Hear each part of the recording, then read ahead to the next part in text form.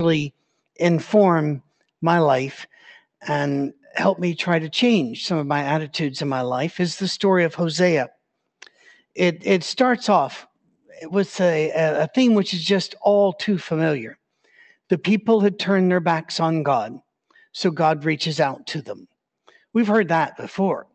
You go through the Old Testament, you see it time and time and time and time again. In fact, you could say that's the theme of the Old Testament is the people have turned their backs on God, and now God has reached out to them.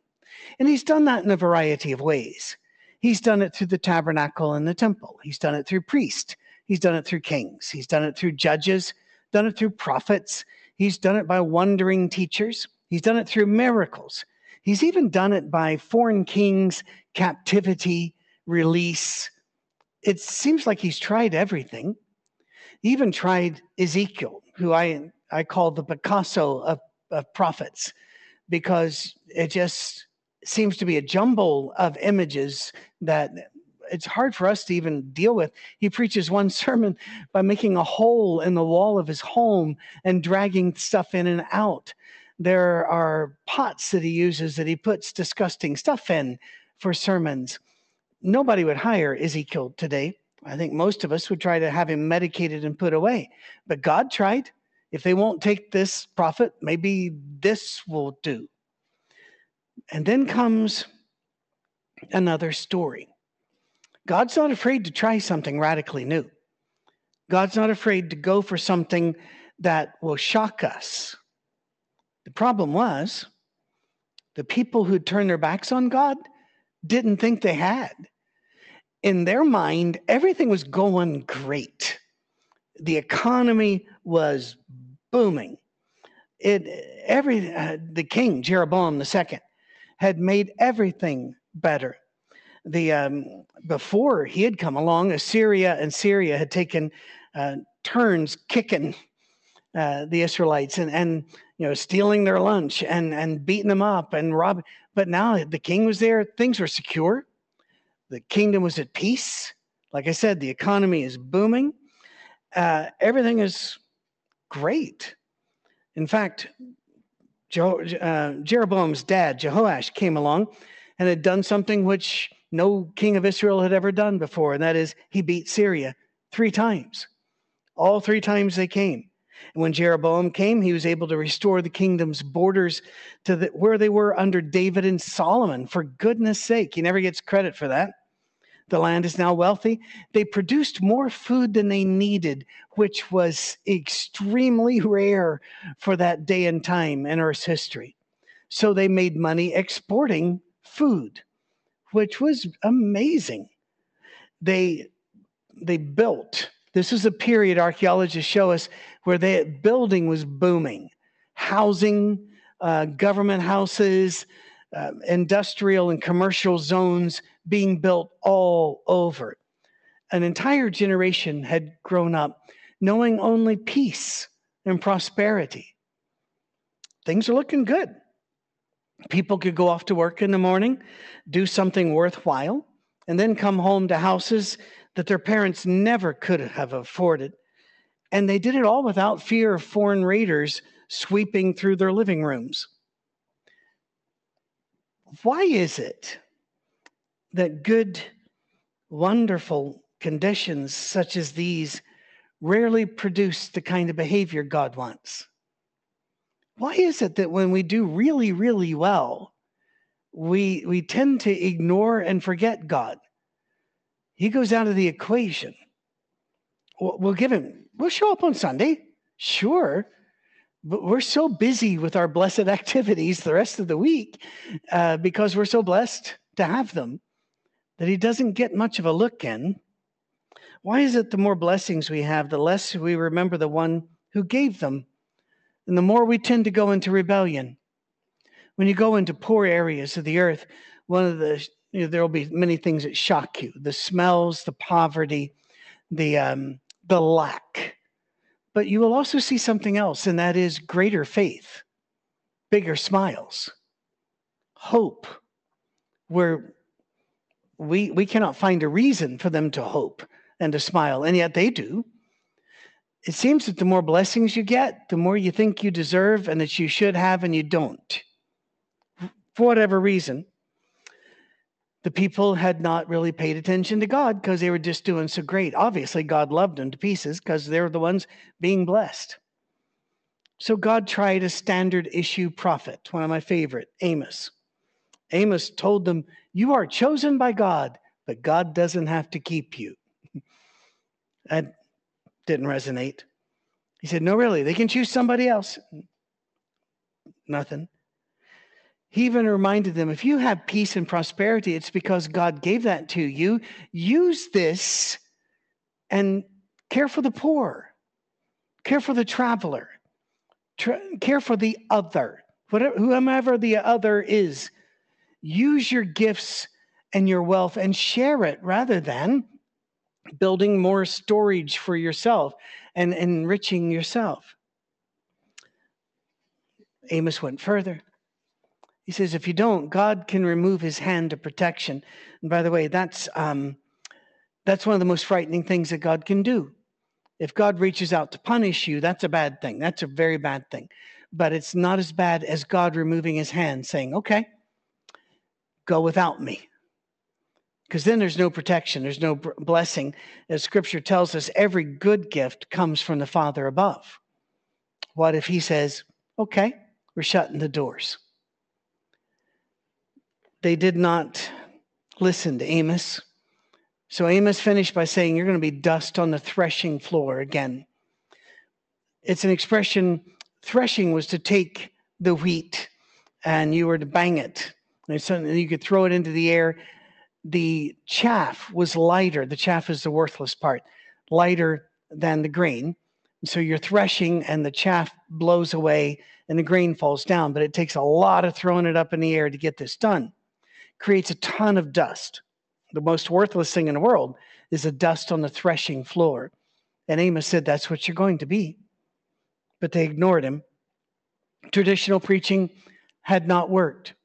So God decided to try someone else next, and some whole new concept next. Once again, God's not afraid of change. God's not afraid of trying something new. It is shocking that so many of his children are terrified of change. As I often say, if you don't like change, you're in the wrong universe, because everything here changes, and changing is a point of the universe. And in Scripture, they're always on the move. And they are trying something new, especially when what worked in the past isn't working now. Sadly, too many of Christians today believe that what worked in the past will work today if we just do it harder, longer, and criticize those who don't do it. Isn't that weird? But that's the way it works. God refuses to be bound by our conventions, our traditions, and our ideas, and he will not live in the box that we have lovingly crafted for him.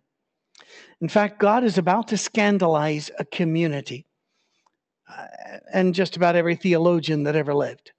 And scandalize is a very strong word, but it's not nearly as strong as what's about to happen.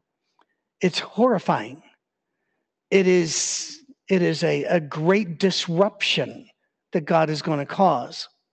He's going to put one of his prophets, one of his priests, through a terrible ordeal right in front of everybody. And it's not going to be an event. It's going to be a process. It's going to take a long time. It's going to play out day after day, year after year after year after year. This horrifying thing continues. It's not an earthquake that's going to be gone in 10 seconds or 2 minutes. It's going to keep going for years, breaking up everything. And it centers on somebody God loves.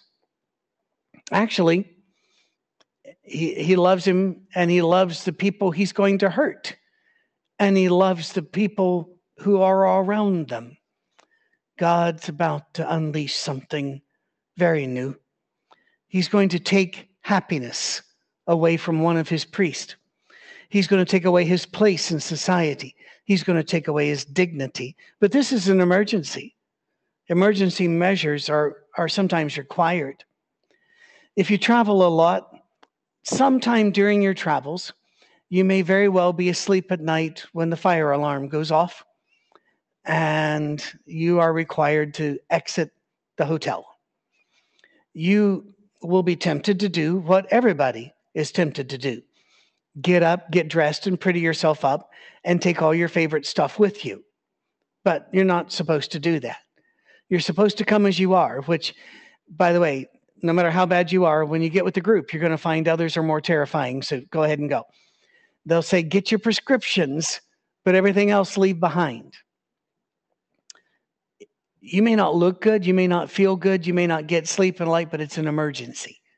Because it's an emergency, measures have to be taken. And it was an emergency for Israel. But before God brought the last possible judgment he could make, which is dust on the threshing floor, he's got to do this one disruption. He's got to give them a story acted out in front of them with real people in a pathetic situation. I don't know what we would call the story today. The story of the bad woman and the brokenhearted lover. The story of the angry, bitter husband and the wife who ran away. I don't know what we would call it. You'd probably have a better title for it than I do. I'm not good with titles. But the Bible just calls it Hosea. God goes to Hosea, a prophet, a preacher, and tells him to marry a prostitute, a sex worker. There are some who say, well, maybe she wasn't a pro. She was just a loose woman. There are others who try to say this whole thing is just a story. It's a metaphor. No, these are real people. Haven't you lived around real people? Haven't you seen their pain? Haven't you seen how their stories go sideways? And not just go sideways, but into a ditch, hit a brick wall, and fall into a dumpster that's on fire. Haven't you seen this? Preachers' wives come in all kinds of flavors. And poor women are often the preacher's wives or the preacher's husband, if it's, however this works, if it's a woman preaching, however it is, they're looked at, they're judged. I can remember many places that would say, we would love for you to come and be our minister. And I'd talk to them because I've always been a traveler. And then they would say, now, tell us about what your wife likes to do. And I said, my wife likes to be my wife. And she likes to live her life. If you hire me, you're hiring one person. And there were churches that are actually a bit offended by that. No, she's supposed to run the ladies' day. She's supposed to teach a Bible class for children. She's supposed to... No. Now, some ministers' wives do that and they thrive. They love it. Others are terrified introverts that wish their husband would take any other job. We're aware of that. You've seen that. Ministers' wives, ministers' husbands come in all kinds of flavors. But this is a new one. How would you explain this to your family? Mom and dad getting married. Family was bigger to them than it is to us, as hard as that may be for you to believe. No matter how big it is in your life, it was a lot bigger to them. It was life, history, survival. It was everything. And they're so excited. Who is she? And then walks in, Trixie, Boopsie, something. How could you explain this to your community? How could you explain this to the people in the synagogue or the temple? Are they going to come listen to you? Aren't they going to look over there and go, what? This is wrong. First of all, you are a priest, you're a prophet. You're not allowed to be near one of those people. You're supposed to stay away from those people. We're better than those people. You know and I know that's what's said, done, and thought. So, let those people over there. You're a minister, so hang around the good people. Do good things to good people. That's what ministers are supposed to do, right? Would anyone listen to a man who had a wife like this? But this is a live, acted out version of the reality of God and us. God had made an agreement to love and cherish Israel. And they'd made an agreement to belong to him and to no other. But now they'd forgotten the one who'd surrounded them with love and care and given them presents like a peaceful life and stuff and freedom from invasion. And what did it look like? You ever love somebody that didn't love you back? Did you ever have your heart set on someone that claimed they loved you, and maybe they led you on? You gave them gifts maybe you couldn't even afford, but you did it because you're trying to win them, to woo them, to show them how important they are to you. What would it feel like if you were to see them with somebody else, and that somebody else had the gifts that you'd given the one you wanted to woo? They'd taken your gifts and given it to another lover. God describes that as his reality in the Old Testament. That the gifts I gave you, you gave to other lovers. And you ran after them when I was trying to run after you. God is brokenhearted in the Old Testament. If you see God as a thunderous judging God, slinging lightning bolts and disapproving of people, you've not read the Old Testament. He continually tries to bring back the fallen person. Israel had committed adultery against God, and God was brokenhearted. So he launched a new tactic, this story, acted out right in front of everybody. A child is born. It may be Hosea's, but that's not certain. God tells Hosea to name this child Jezreel. That would be like naming one of our children Pearl Harbor or Auschwitz, because Jezreel was a horrible defeat of the Israelites. And you're to name your son, your firstborn son, tragic defeat. Well, Jezreel, by the way, if you want to look it up, 2 Kings 9, it's back where Jehu slaughtered the king's family. His name was supposed to make people shrink from him and shake their heads in shame. Instead of the boogeyman, they'd say Jehu is coming. And then another child. It's possibly Hosea's, but that's not certain. Not with his wife's reputation. And God tells Hosea to name this boy, this daughter, Unloved. Now, I have a son and I have a daughter, one of each. There's no way I would name Duncan after a great tragedy. And firstborn in our family was a daughter. We named her Cara Colleen in the Gaelic, which means dear little girl. God told Hosea, name this child Unloved. Literally, if you look at the language, it means no longer pursued by love. Love has given up on this child. Can you even imagine? How could you do that to a child? How could you explain this to people on the street, to your family? And yet, what they had done to God was just as shocking. They had given him the name Unloved by the way they lived, by the way they ignored him, and by the way they had used the gifts he had given them. So the second child had a dark and terrible name, and they will no longer be pursued by love. One day the knock at the door would be silent. And who would stand up for them on that day? When you've driven God away, who's left there to defend you? And who could blame God for breaking off the pursuit? The third child comes along and is named Not My People. God says sadly, you are no longer my people, and I am no longer your God. The child's name means disowned. They'd run after other lovers, Israel had. They'd forgotten all the wonderful promises they'd made to God. And now the names of these three children reflect the future of the state of Israel, the people of Israel, not the modern state, the people of Israel. Violence would come, but God wouldn't be there anymore. He'd quit pursuing. He'd withdrawn his hand. They'd be abandoned, alone. You cannot understand the prophetic passages in Hosea until you understand that God is brokenhearted. He asked Hosea to do a horrible thing, but he'd gone through worse.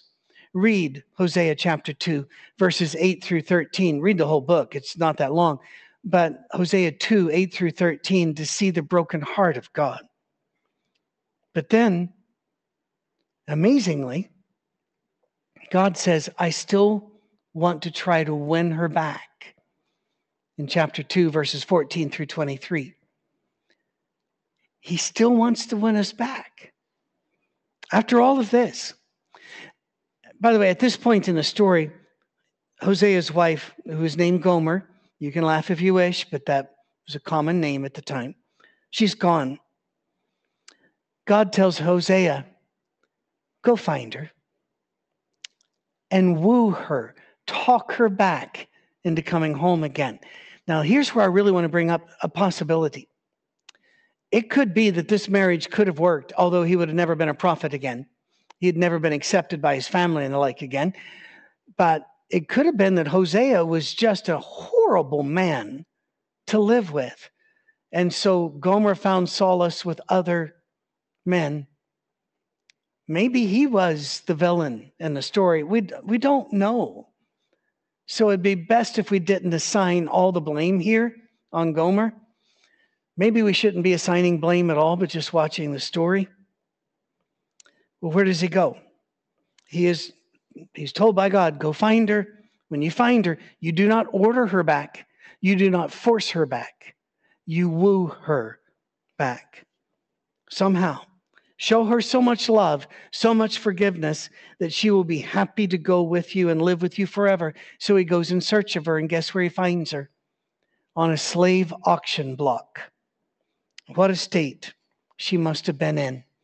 She had fallen so low by that stage that the price for her was the lowest legal price you could pay to buy a slave. So she was considered the most worthless of all slaves. He pays the price. She comes home. And he changes the names of the children to show that the relationship now will be new. She came home. She is wooed. And so the children will now be named Happiness and Greatly Loved and Always Pursued. The names are changed. This is my child. The story of Hosea is not our story. Our story is the story of Gomer. We are the ones standing on the slave block. We received gifts from the hand of God, and we wasted them on false lovers. We threw them away to the winds. We sold ourselves for so little, so often, that we find ourselves on the slave block, and there's nobody there who wants us. And then he comes in. Jesus comes in. The Son of God enters the slave market and walks up to us. We don't want him to see us this way. We turn away, but he does not shrink from us. Not our look, not our smell, not our station, not our reality. Instead, he declares his love for us and tells us he wants to take us home, not as a slave, not on probation, but as a wife, a son, a daughter, an honored and greatly loved person. And then he pays for us. He pays a lot more for us than we're worth. He gives his life. But that is the cost of complete and utter redemption, salvation to the uttermost. Hosea was never to treat Gomer as if she had ever done any wrong, ever. He was never to bring it up. He was to treat her as a precious bride and the children as his beloved children, because that's exactly the way God treats us when he finds us where he finds us. In our ordinances of baptism and the Lord's Supper, we remember the day he walked in and saved us. Now, sometimes to our shame, we have to admit that he's had to walk in and save us more than once. But he is still willing if we are still willing. Remember the story. Read it again, because it's our story. But our story is not the story of Hosea. We're Gomer. And once we understand that, we'll understand our own sin, yes, but I don't want you to live under shame and guilt and dirt and ducking of your head. Neither does God. That's the point of the story. Point of the story is to show you the love of God. Trust the love of God. Let it bathe you. Let him pursue you. And then don't forget him. And use the gifts he gave you as he intended. May God bless you. May God give you peace.